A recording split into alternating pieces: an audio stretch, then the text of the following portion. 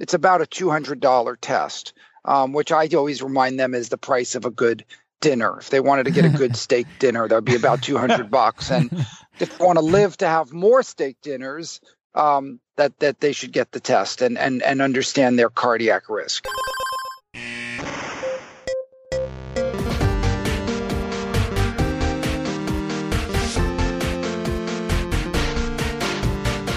Welcome back to The Curbsiders, the internal medicine podcast that uses expert interviews to bring you clinical pearls and practice-changing knowledge. I'm Dr. Matthew Watto, here with my co-host, Dr. Paul Williams. Hey, Paul. Hey, Matt. How are you going? Paul, unfortunately, you might notice I wasn't interrupted during the intro. I noticed you made it through an entire sentence. I was proud of you. Something feels different. And that means that Dr. Stuart Brigham couldn't make it tonight. I think he has a date night with his lovely wife, and we don't blame him for that. So he also has 5 children, so I imagine, and 3 cats, which I realized on the last episode, I think he has as many cats as you, plus the 5 kids, Paul. So really, you're slacking. Or winning. It really sort of depends on your perspective, I think. That's right. You're watching 365 movies in 365 days. Me and my cats in my lonely, dark apartment. Well, I'm so excited to bring this episode to our listeners. We are pairing with the Society for Cardiovascular Computed Tomography for this episode and one future episode to bring you a show first on coronary artery calcium scoring, which is something that I think is still poorly understood, at least by most general practitioners, or maybe I'm just projecting on you all. In any case, that's what tonight's topic is, and on a future show, we will be doing one on coronary CT angiography, or CCTA. Our first guest, Dr. Hecht, is a nationally and internationally recognized expert in cardiac imaging and preventive cardiology and is the author of more than 150 publications in peer-reviewed journals, as well as numerous book chapters. He pioneered the development of coronary artery calcium scanning and coronary computed tomographic angiography, or CCTA. He is currently professor of medicine at the Mount Sinai School of Medicine, where he is the director of cardiovascular imaging at Mount Sinai St. Luke's and Mount Sinai West. He's one of the founders of and was the first president of the Society of Atherosclerosis Imaging and Prevention, as well as one of the founders of the SCCT. Our second guest, Dr. Matthew Budoff, MD, is one of the leading scientists and clinicians in the field of cardiac coronary calcium scoring and its impact on risk prediction, impact on patient management, and long-term outcomes.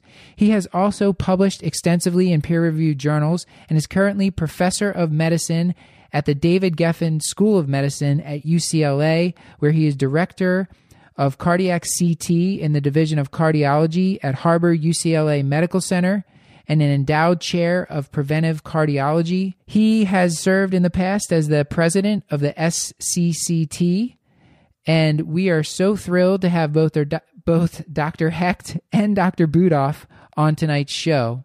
We talk extensively about coronary artery calcium scoring and how you can use this in your practice and how to interpret it. I think you'll find it very helpful. So without further ado, here's our interview on coronary artery calcium scoring. Welcome back to The Curbsiders. I'm Dr. Matthew Watto, here with my co-host, Dr. Paul Williams. Matt, delighted to be with you, as always. And we have with us tonight 2 guests. I will introduce first Dr. Harvey Hecht from Mount Sinai in New York, and also from the Society of Cardiovascular CT. Hi, Dr. Hecht. Hi, how are you? Good. Thank you so much for coming on the show. Oh, it's my pleasure. And we also have with us from UCLA, Dr. Matthew Budoff. Hi, Dr. Budoff. Hello. Thanks for having us on. Yeah, it's great to have you both on the show. And we've been talking a little bit in the pre-recording here, but before we get into the main topic, which is going to be talking about coronary artery calcium scoring, I did want to ask both of y'all just a couple basic questions. So, Dr. Hecht, what would you say you're most known for as a cardiologist? It's really for pushing the envelope, I think. I've always been someone to try and adopt new things, and adopting coronary calcium is a prime example of that. And initially, it leads to a fair amount of battles, but ultimately, it's very gratifying to see that we've been proven right in this arena. And Dr. Budoff, the same question to you. What would you say you're most well known for as a cardiologist? Yeah, I think as a preventive cardiologist, I think similar to Dr. Hecht, I've been helping form and shape the use of coronary calcium scanning and also cardiac CT in the arena of diagnostic imaging. Dr. Hecht, what is a book that you think every physician should read? Wow, that's an interesting question. I really enjoyed House of God a long time ago. That was a really good book. Dealing with the frustrations and craziness that occurs in the medical profession. Dr. Budoff, any recommendations for the audience? No, I agree with Dr. Hecht. I think House of God is an interesting historical book that really puts things in perspective. Maybe a little bit outdated now, just because residency and internship has changed so much, and the hour restrictions that everybody's under. But I think that it's a very interesting perspective on being a physician in the current environment. Yeah, it should be required reading just for historical context alone. Have you read it, Paul? Oh, sure. Yep, it's a classic. Yeah, I read it too. I actually waited till my first year as an attending. I was too afraid to read it as a med student and a resident, but I've said this before. I think I would have been just fine having read it at any point. I think it would have been helpful. Dr. Budoff, I wanted to ask, any specific medical app, like something like an Hippocrates, that you would recommend to the audience? Doesn't have to necessarily be related to cardiology, but... Well, I mean, I like to use the risk calculators. There's a number of different apps that do that, but I think that to get a handle on what somebody's intrinsic risk is for heart disease is helpful. It's still the number one killer in men and women, and I think we underestimate risk sometimes just by eyeballing a patient or asking them how they're feeling. So I do turn to the risk calculator apps. Either Framingham or the ACC pooled cohort app to get a handle on who I should be a little more aggressive on when I'm thinking about preventive cardiology. Dr. Hecht, is there a specific app that you would recommend? What's an app? I'm sure you know what an app is, sir. If you want to pass on that question, that's okay. I'll ask you a different question. How about what is the best advice you've received in your career, in medicine specifically? Find a different job. And how's that worked out for you so far? No, I see. It's good that you can edit all this. So the best advice I ever received was, really, just if you want to do something, just go and do it. You know, most things, you don't have to be a genius to accomplish a lot. You just have to really want to do it and believe in it. Very good. I like it. Okay, one last question for each of you. Dr. Budoff, can you tell us and the audience something about yourself that we will never forget? I recently had my own scare with cardiology and ended up getting open heart surgery. So that's something that's a little unique for a relatively young cardiologist to have to go through, becoming the patient instead of the caregiver, and being on the other side of things. And I have to say, it does bring you a unique perspective on patient care and issues of privacy, as well as issues related to just getting a good night's sleep, things like that I think we take for granted when we're taking care of our patients, and decide at 2 a.m. that it's a good time to start asking them about their family history or weighing them for daily weights and things like that. That it's really ends up becoming quite a tiring experience. So I think that's been my recent experience. That happened about a month ago, and it's been an interesting ordeal being on the other side of both the knife and the patient-physician relationship. Wow. Dr. Dr. Hecht, how about you? Something we'll never forget. I went sea kayaking a number of years ago in Glacier Bay in Alaska in water that was about 33 degrees for a week. And that was, I will never forget that. I hope you didn't fall in. No, I didn't. So the mantra is that it's 30 seconds at 30 degrees. That's the time you have to get it out of the water into the boat. Yeah. I'm not very adventurous, so I probably will not be trying that, but I'm sure the scenery is beautiful there. It is. Icebergs, breaching whales. Very cool. Well, gentlemen, I know that you both are on a timetable here. I want to move into our questions about CAC scoring. And Dr. Hecht, I'll open it up to you. Let's start very basic. If you were writing a summary for Wikipedia on what is a coronary artery calcium score, can you briefly tell our audience what that would look like? Yes, it's a low radiation, non-contrast CT of the chest that is the best predictor of your risk for heart disease. And Dr. Budoff, coronary artery calcium scoring is still a relatively new modality and something that I think is a bit controversial. Can you tell us a little bit about why you think it's controversial or why it's still poorly understood? Yeah, so I mean, there's really two reasons. So the first barrier that we had to overcome is that a positive scan does not imply obstructive coronary disease. And that was a big problem in cardiology because when this test was first introduced, if you had a positive test, be it a treadmill, a nuclear, a stress echo, that meant you had a blockage of more than 50%, and you would be a good candidate for angioplasty or bypass surgery. And what's happened is we've moved from stenosis detection to atherosclerosis detection. And it takes some education that people can have a positive score, they have plaque in their coronaries, and they're likely to suffer an MI if they don't get treated. But the treatment is not rush to the cath lab and put a stent in the mid-LAD. The treatment is aspirin and blood pressure control and cholesterol reduction and diet and exercise.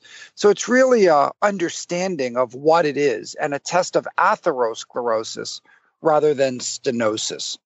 Dr. Hecht, I've heard people say that you can have calcified plaque in an artery, and that tells us there's atherosclerosis there. But if you don't see any calcium, there still could be a plaque. It's just not calcified. So how do we take into account a patient with a coronary artery calcium score of 0? So if they're over the age of 40, then you don't have to worry about that. If their calcium score is 0, their risk is less than 1 per 1,000 of having an MI per year, 0.1% or lower, which makes them lower risk than if they had no risk factors or if you calculated their risk by any risk calculator and came out with low risk. So the theoretical concern of soft plaque remains not an issue for patients because it doesn't invoke a heart attack. You don't get heart attacks from soft plaque. So you don't have to worry about those patients. The calcified plaque, the mixed plaque are the plaques that cause problems. And the event rates are so low with a score of 0, you've effectively identified them as a very, very low risk patient. And you should be less concerned about their cardiovascular health. So if I might ask, and maybe just Dr. Hexer, we're sort of going back and forth. So my understanding, and please correct me if I'm wrong, is that the CAC scoring, a score of 0 means the risk of an event is very, very low. A very high score is sort of high risk. But my understanding is that this is a test that's most helpful for sort of your intermediate risk patients. So I guess my bigger question is, how do you choose what patients to actually send for coronary artery calcium scoring? Well, it's become fairly clear-cut, although still somewhat controversial. Certainly every intermediate risk patient, that is, every patient who's in the 5 to 20% 10-year risk calculation by the 2013 guidelines, pooled cohort equations, every one of those should have a coronary calcium scan. And then there are another group of patients who are low risk who should have scans as well. low risk by conventional parameters. And those are those people who have a family history for premature coronary disease. And in addition, there is a growing appreciation of the fact that diseases such as lupus and rheumatoid arthritis and HIV, all the inflammatory diseases really have an increased incidence of calcified plaque and a higher risk for coronary artery disease. So we're sort of expanding it to the low segments of the lower risk population. The only area that is officially, presumably not candidates for coronary calcium scanning are those that are high-risk patients, in whom the assumption is, well, the odds are, even after you do the test, that it won't change your decision, that the patients will remain high risk. And in fact, that's really true. It's the new pooled cohort equations don't miss things as often as they lead to overtreatment by overestimating risk in patients who really have none or very little calcified plaque. So to summarize the answer, every intermediate risk patient, a portion of the lower risk population, and in the high risk population, one consistent indication is somebody who is just really having a terrible time taking statins, or absolutely doesn't want to take statins until that person can be convinced of the need for it. In that case, then coronary calcium is appropriate in the high-risk population as well. Dr. Budoff, I wanted to ask you just if you could give us a brief example of how you might counsel a patient that you're planning to send for a coronary artery calcium score. Can you just tell them, do you have a spiel you give them telling them about cost and radiation, risks and benefits that might be helpful if our audience is going to be ordering this for somebody? Absolutely. So, I had a patient this morning, family history of heart disease, very concerned about heart disease, but by Framingham or pooled cohort risk was low risk because family history doesn't count in the calculation. So I told him that we're going to send him for a coronary calcium scan, that the radiation dose is about the same as a mammogram. So it's less than 1 millisievert, which is considered low and much lower than background radiation. And that if the test is positive, in other words, if this person has calcified plaque, that we're going to go down the road of statin and maybe aspirin therapy, that we're going to be more focused on heart disease with diet and exercise. And if the calcium score is 0 and there's no detectable plaque, that we don't have to worry so much and we can wait a number of years before repeating the test. So as far as cost goes, we're fortunate now. Aetna just made a policy decision that covers coronary calcium for asymptomatic patients for a national policy. And Medicare in California covers calcium scoring, and United Healthcare covers it. So we have reasonable coverage, although that leaves a lot of HMO patients and Blue Cross Blue Shield that are not covered. In that case, it's about a $200 test, which I always remind them is the price of a good dinner. If they wanted to get a good steak dinner, that would be about $200. And if they want to live to have more steak dinners, that they should get the test and understand their cardiac risk. And they probably shouldn't be eating too much steak if they're needing to see you as well, because that's gonna maybe accelerate things, right? So, but that's true. So it depends on their score, though. I can tell them better about their diet after I scan them. CAC score of 0, go crazy with the steak dinners. But still no smoking. I'd like to add a few things to what Matt has said about telling the patient before and during the review of the scan as well, especially for people who end up having high calcium scores. And their initial response is, of course, fear. And, oh, God, can I get rid of it? What can I do to get rid of it? And the appropriate answer is to tell them, well, there's nothing really that you can do to get rid of it, but what's happened in the past is sort of irrelevant. At this point in time, the key is to prevent more from forming. And if you're successful at doing that, it really doesn't matter how high your score is right now. So you put it in the perspective of, yeah, there's a problem. The bad news is that there's a problem. The good news is that nothing's happened to you. And you have an opportunity to prevent an event at this point in time by aggressive medical treatment. I wanted to go back and ask, you mentioned a CAC score of 0. I think it was in Journal of American College of Cardiology a couple years back. they were quoting a warranty of 15 years. Dr. Budoff, can you talk about what do you think the warranty is, or what should we consider the warranty with a CAC score of 0? Yeah, so, I think, we have a lot of data in cardiology that if you had a normal coronary angiogram, in other words, no plaque, that you have a very good 10-year warranty. And I'd like to think that a calcium score of 0 gives you at least that same 10 years. So while for some patients who are in middle age, who might be turning into a high cholesterol patient over the next few years, or might be developing some early diabetes, I might order it sooner. I really feel comfortable that their 10-year risk is quite low. And I tell them they absolutely don't need another scan for at least another 5 years. I think 15 years is pushing the envelope a little bit, because over 15 years, we change as patients. We develop hypertension, we develop high cholesterol, our blood sugars go up, and we're now deemed diabetic. So I don't think you want to give it quite a 15-year horizon, but I think 5 is easy and 10 is probably safe. Now, I wanted to ask in terms of using the CAC scores. I know there have been some, risk prediction models that actually include that. And I'm just wondering, sort of practically speaking, do you use any of those tools specifically, and then how do you actually use those scores to decide, how to best optimize therapy? Well, the scores, you're asking how we use the scores to guide therapy? And I guess, I'm sorry, I apologize for not asking the question real well. I think there's some risk models that actually include CAC scores within them. I think, is the MESA one of them? Am I making that up? Yes, right. There's only one that I'm aware of, and that's the MESA score.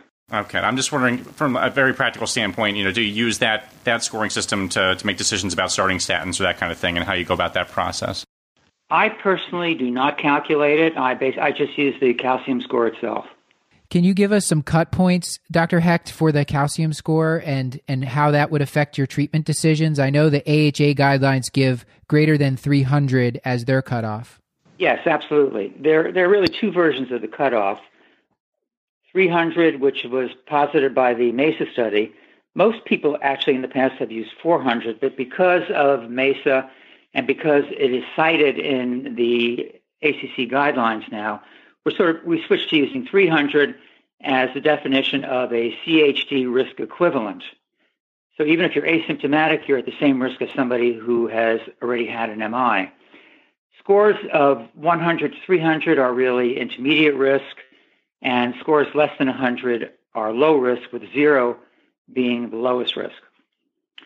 So we use these classifications, not necessarily the absolute score, but that bucket into which they fall, to determine how aggressively we need to treat. So anybody with a score of calcium score of 400 or greater, or 300 or greater, they get their LDL down to less than 70 and do absolutely everything you can. If the score is greater than 300, you might consider doing a stress test to be sure that there is not a critical amount of ischemia, even though the patient is asymptomatic.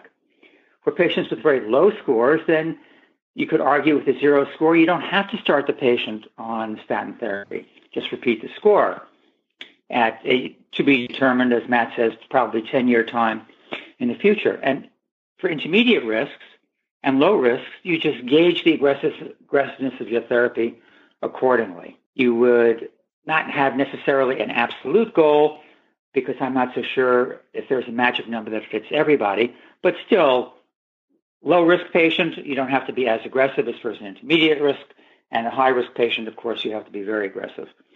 The other factor to consider is the prematurity of the plaque, which means how much plaque that person has compared to other people of a similar age, gender, and ethnicity. And certainly, and anything over the 75th percentile is considered to be high risk, although not with the same robustness that the high calcium score does. And certainly anything above the 90th percentile needs to be treated aggressively. So you can have a 40-year-old woman with a calcium score of 3, and she'll be in the 99th percentile. And I would treat her as if she were a CHD equivalent. Is the test always going to be reported with the age-related, or I think it's age, sex, and race-related percentile? Does that always come with it? So I would say that in all cases, it'll be age and gender. I don't think most people would calculate it based on race. And if you wanted to look at that, that's where that MESA risk calculator would be helpful, because it does take into account race. So it's at mesa-nhlbi.org, and people can actually plug it in. I agree with Dr. Hecht. I think the absolute score is more important rather than the relative score. But if you wanted to do that, it is available at the mesa-nhlbi.org website, and you could plug it in and do a race, age, gender adjustment. I'd like to turn for a moment to a slightly different variation, which is that the SCCT has just come out with a new guideline really mandating that coronary calcium scores be reported on every single CT of the chest, whether or not it's gated, because the scores are roughly similar. And I think this is particularly important for internists and primary care doctors who order undoubtedly very large numbers of non-contrast CTs for a whole variety of reasons. If your institution is not already commenting on whether or not there is coronary atherosclerosis, i.e. calcified plaque, and if they're not quantitating it, at the very least by saying none, mild, moderate, or severe, when you make the request for the scan, you should specifically say, I want a coronary calcium score. Now, since radiologists are doing the reading and they're quite busy, they're not going to give you an Agatston score most of the time. But they will say none, mild, moderate, or severe. And that actually works fairly well in terms of prognostic value from non-gated, non-contrast CT scans. So this is something that should be done all across the country. It's in the SCCT and Society of Thoracic Radiology guidelines. And I think this is basically going to get free coronary calcium scans for potentially hundreds of thousands of people. Sir, and I wanted to, I'm glad you mentioned that, because I actually had a case example that I wanted to give you, a real life case with the information changed for HIPAA reasons. But it was a 65-year-old diabetic lady. She had high blood pressure, high cholesterol. She was on aspirin and statin and medication for diabetes, but she had gotten a CAT scan of her abdomen for abdominal pain, and they noted on there that there was calcification of the right posterior descending artery. And she had gotten a hold of the report. She came to me. She was freaking out in the office. She said, my father died of an MI. What's going to happen to me? And what should I do? And she was asymptomatic. So she had this non-quantified, just incidental mention of atherosclerosis. And I wasn't really sure what to do from there. So I ended up sending her for a coronary artery calcium score. But they ended up doing the calcium score. It wasn't 0, and then they followed that with a coronary CT angiogram. Is that something that you do in your practice, or is there another way we could have followed up this test that showed this incidental calcium that you would have done? I certainly. Oh, go ahead, Matt. I was just going to say, I think that you either could have stopped at that point when she had that, the incidental finding. I think that since it was an abdominal scan and they didn't see the whole coronary tree, I think it's prudent to have ordered a calcium score to get a better idea of how much plaque she has in her coronaries. We do CT angiography in some of those patients to get a better handle on percent stenosis. But I think that you didn't really need that because she's asymptomatic and her calcium score is positive. So I think that would have triggered aggressive treatment. And I would say treatment is literally as simple as ABC. A is aspirin, right? So 81 of aspirin. B is blood pressure. C is cholesterol therapy, as Dr. Hecht already outlined. The higher the score, the lower the LDL target. And then, of course, D&E or diet and exercise. But it's literally just simple preventive measures. So an internist shouldn't feel compelled to take somebody with a moderate amount of coronary calcium and rush them to a cardiologist for further evaluation or cath. It's simply they have some early plaque. They need some cardiac preventive treatments, which every internist is very, very good at providing. One other important sidebar, since we talked about non-contrast CT calcium, I'd like to briefly mention the newly reported strong correlation between calcification of breast arteries on mammography with coronary calcium on chest CT scan. So this is an opportunity for women to get an early tip-off that they're at risk. And if a woman does have breast arterial calcification, that's a signal for her to enter the pool of prevention, followed up with the coronary calcium scan, and then act accordingly. And again, as internists and primary care doctors, it would be very reasonable to tell your female patients, when you have your next mammogram, be sure they mention whether or not you have breast arterial calcification. Dr. Hecht, just to go back to my case for 1 minute here, the other thing that came out of this, the patient was afraid to exercise before we had that follow-up testing. Because they had gotten the CT coronary and the CCTA as well, and it did not show any stenosis. It was okay to go on exercising, but had the calcium score come back and shown calcium, and they hadn't done the CCTA showing lack of stenosis. If that patient's saying, well, my calcium score is 200 or 180, is it safe for me to exercise? Because I've had 2 patients now that were afraid to exercise until I did a stress test after they had this. How would you counsel patients through that issue? I think if they are totally asymptomatic and the calcium score is low to intermediate, then there is really no need to do any other testing before advising them on exercise. I think it's only when the calcium score exceeds really 400 that there's a reasonable pretest likelihood that there's obstruction to warrant doing anything about it. Okay. And I think if we, with every patient who had a mild to moderate amount of calcium, would add enormous problems. I wouldn't have been as aggressive. I really don't think the CTA added anything in that case. And this is why it's great to be talking to both of you because, like I said, it's still a little it was unclear. I'm getting much more clear about how we should handle these things. Let me help you with that for 1 second. My basic indication for doing a CTA is if you thought about doing a stress test, do a CTA instead. Now, because that's for symptomatic patients. Coronary calcium is for the asymptomatic population. Paul, I think you had a question about de-escalating therapy. Oh, yeah. Thanks. And as always, this show feels suspiciously like a free consult. But yeah, I guess the question, going back to someone who has a CAC score of 0, is there a role for sort of de-escalation of, say, aspirin or statin therapy in a patient who's already on them who then turns out to have a very low a CAC score? So I feel very comfortable de-escalating therapy for a 0 score. I would say a low score, I'd probably continue therapy because I believe they have some evidence of atherosclerosis and therefore probably prudent to continue therapy in my mind. Okay. Dr. Budoff, we're losing the connection a little bit there.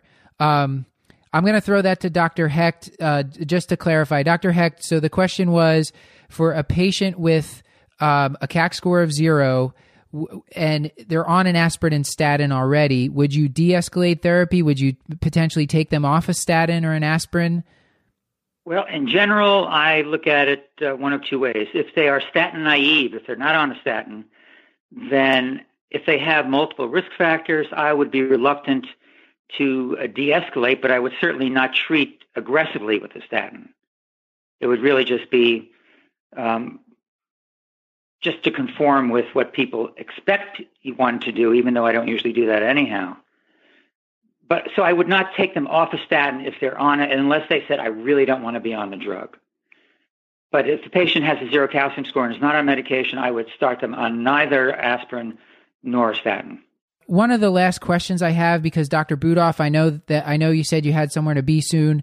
Dr. Budoff, when you're educating fellows or when you're educating medical students or residents about coronary artery calcium scoring, is there a certain studies that they should be reading or looking at to see where this evidence came from to help us develop these guidelines that the SCCT has come out with? Yeah, I think it's always important to look at landmark studies I think the study you cited earlier, Dr. Min, published in JACC, the 15-year warranty is a good study. I think Mike Blaha, B-L-A-H-A, has written a number of good articles on the power of zero, talking about the lack of coronary calcium. Dr. Hecht and I have both published a lot on coronary calcium progression and risk stratification. And there's some good papers out of MESA, the multi-ethnic study of atherosclerosis, that really shows in a large population-based multi-ethnic study how powerful this test is. The best paper is probably from Dr. Yaboa in Wake Forest that shows comparing calcium scoring to Framingham risk, to C-reactive protein, to carotid intimal medial thickness, that calcium scoring is really the best way to stratify risk in a patient, to identify who's going to have an event, and maybe more importantly, who's never going to have an event or not going to have an event for the next decade. Dr. Hecht, any other, that's a lot of great information there, and we can link to all those in the show notes. Dr. Hecht, any other studies, landmark trials that you'd like to highlight for the audience? I think Matt really covered them very well, but I would like to make a comment and a word of advice to younger physicians, particularly perhaps people in your group or residents or fellows even. When you're working with people who have not been out in the real medical world for a long time, they are very much under the influence of absolute reliance on evidence-based medicine. And it's been drummed into their heads that risk factors are the ultimate determinant. And so why do we need coronary calcium? And they know the studies about risk factors. And they are the hardest people to educate. And it's the same thing for the concept of CTA instead of stress testing. People in training are so grounded in evidence-based medicine that they are much less willing to consider something that's a little bit further out of the box, albeit supported by a considerable amount of evidence-based medicine as well. Dr. Budoff, do you have any final parting words or take-home points for our listeners?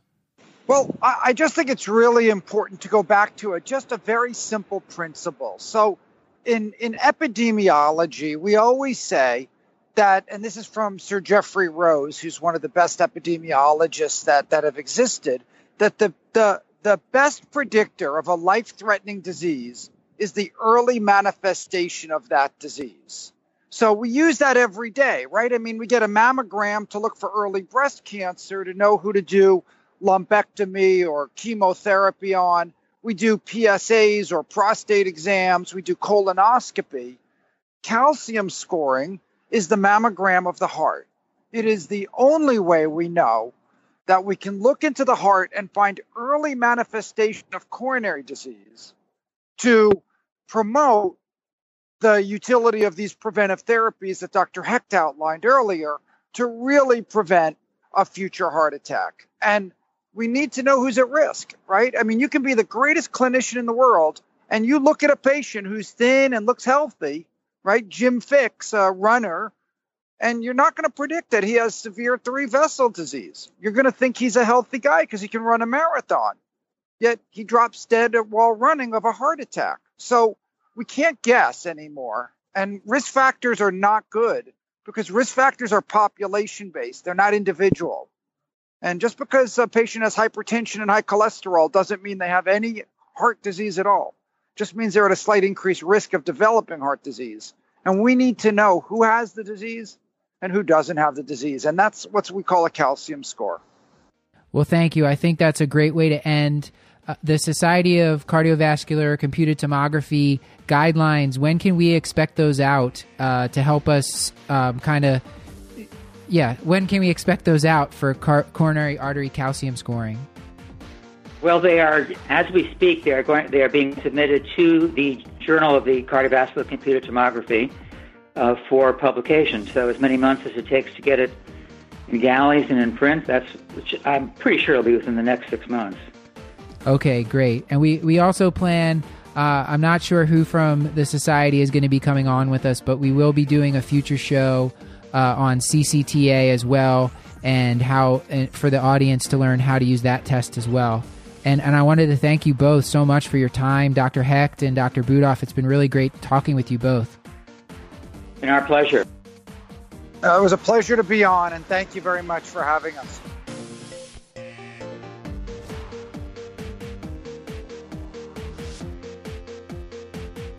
This has been another episode of The Curbsiders, bringing you a little knowledge food for your brain hole.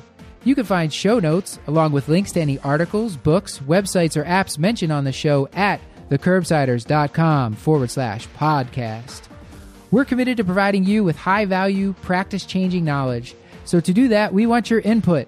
Please subscribe, rate, and review the show on iTunes, or send an email to us at thecurbsiders@gmail.com.